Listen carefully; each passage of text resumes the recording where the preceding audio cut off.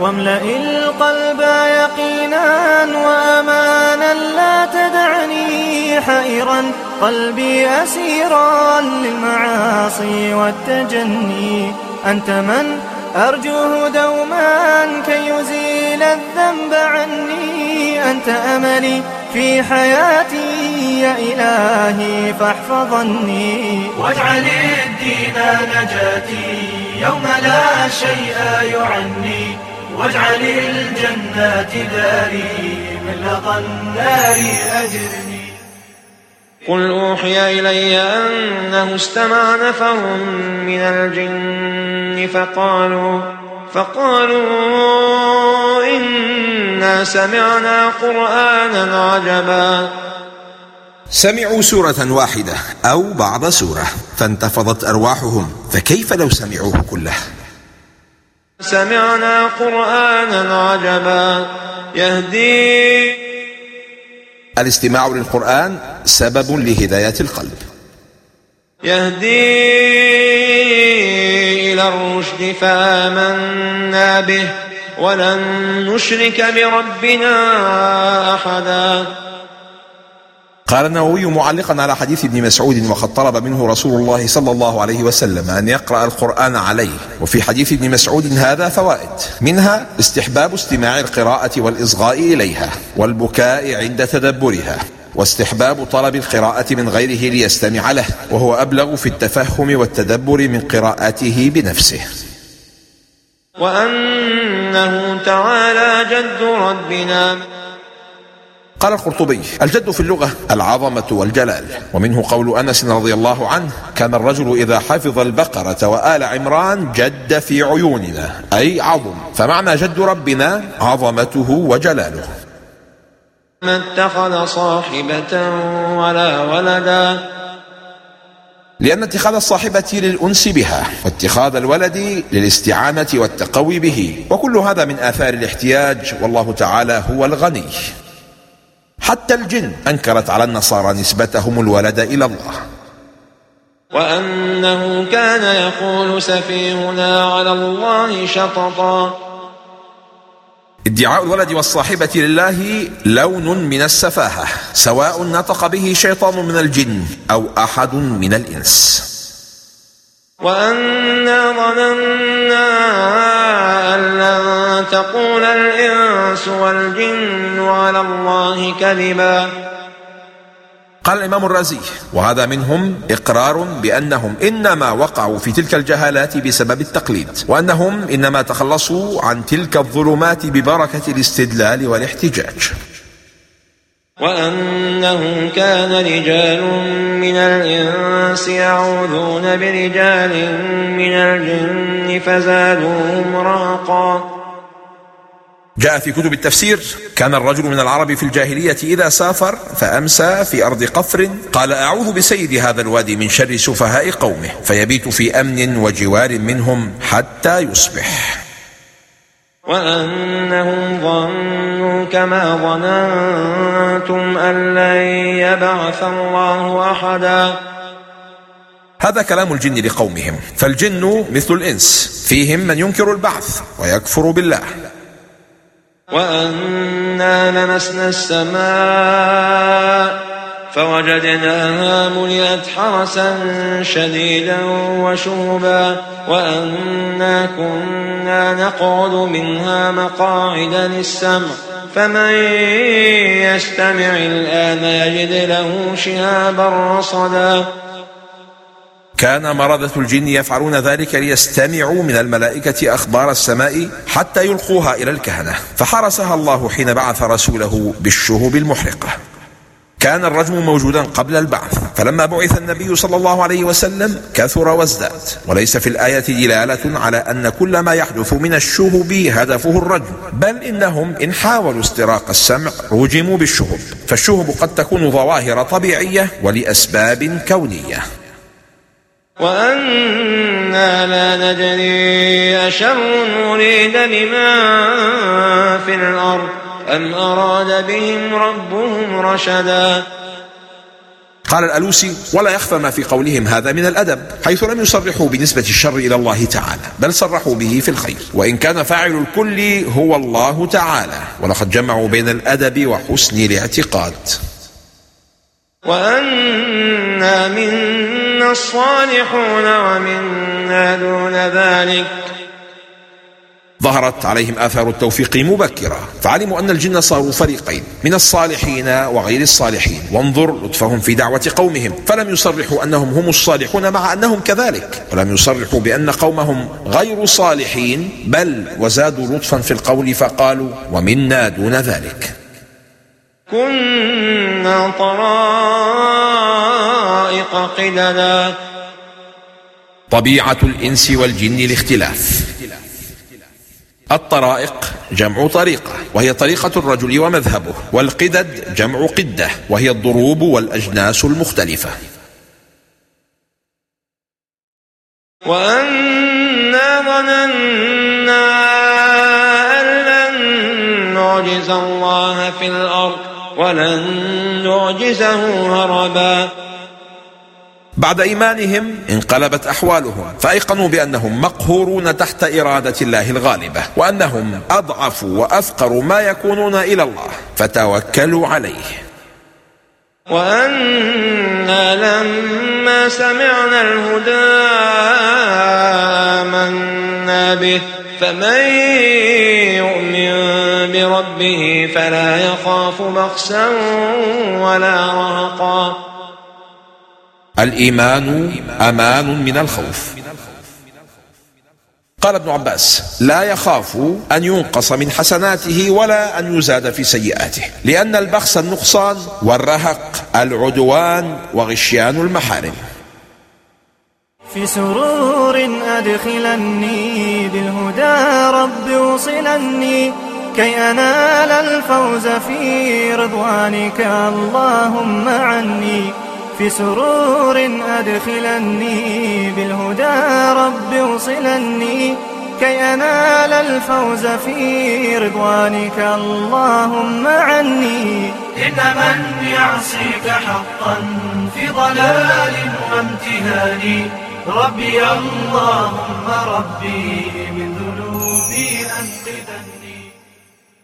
وأنا منا المسلمون ومنا القاسطون، فمن أسلم فأولئك تحروا رشدا. عن سعيد بن جبير أن الحجاج قال له حين أراد قتله: ما تقول في؟ قال: قاسط عادل. فقال القوم: ما أحسن ما قال، حسبوا أنه يصفه بالقسط والعدل. فقال الحجاج: يا جهلة، إنما سماني ظالما مشركا. وتلا لهم قوله تعالى: وأنا منا المسلمون ومنا القاسطون. وأما القاسطون فكانوا لجهنم حطبا. والقاسطون هم الجائرون الظالمون، جمع قاسط، وهو الذي ترك الحق واتبع الباطل، بخلاف المقسط فهو الذي اتبع الحق وترك الباطل. وأن لو استقاموا على الطريقة لأسقيناهم ماء غدقا لنفتنهم فيه.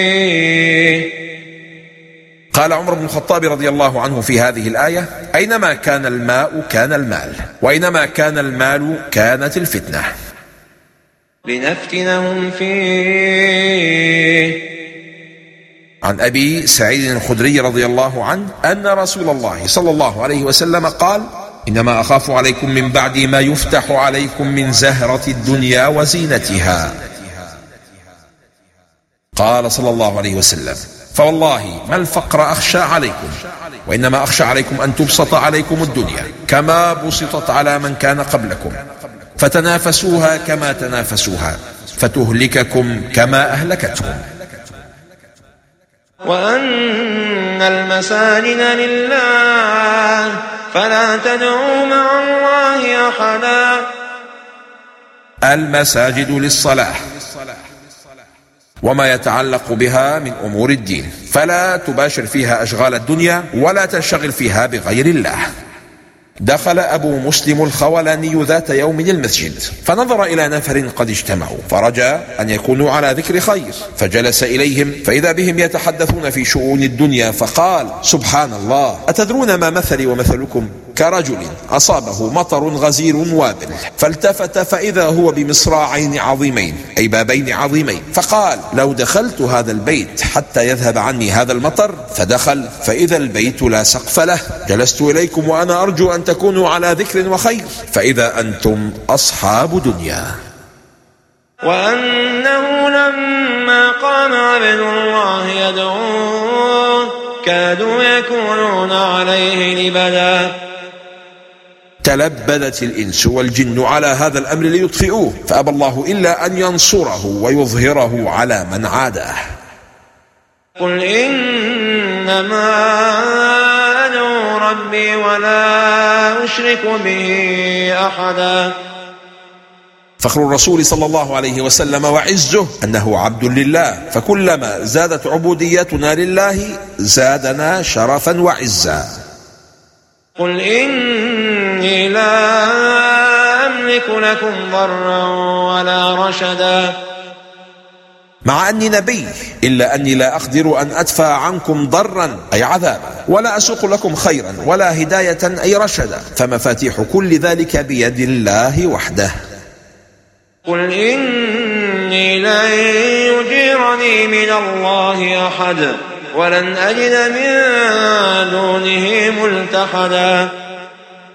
قال صاحب الظلال: يا للرهبة ويا للروعة ويا للجد، إنها ليست تطوعا يتقدم به صاحب الدعوة، إنما هو التكليف الصارم الجازم الذي لا مفر من أدائه، فالله من ورائه، وإنها ليست اللذة الذاتية في حمل الهدى والخير للناس، إنما هو الأمر العلوي الذي لا يمكن التلفت عنه ولا التردد فيه. وهكذا يتبين أمر الدعوة ويتحدد: إنها تكليف وواجب، وراءه الهول ووراءه الجد ووراءه الكبير المتعال.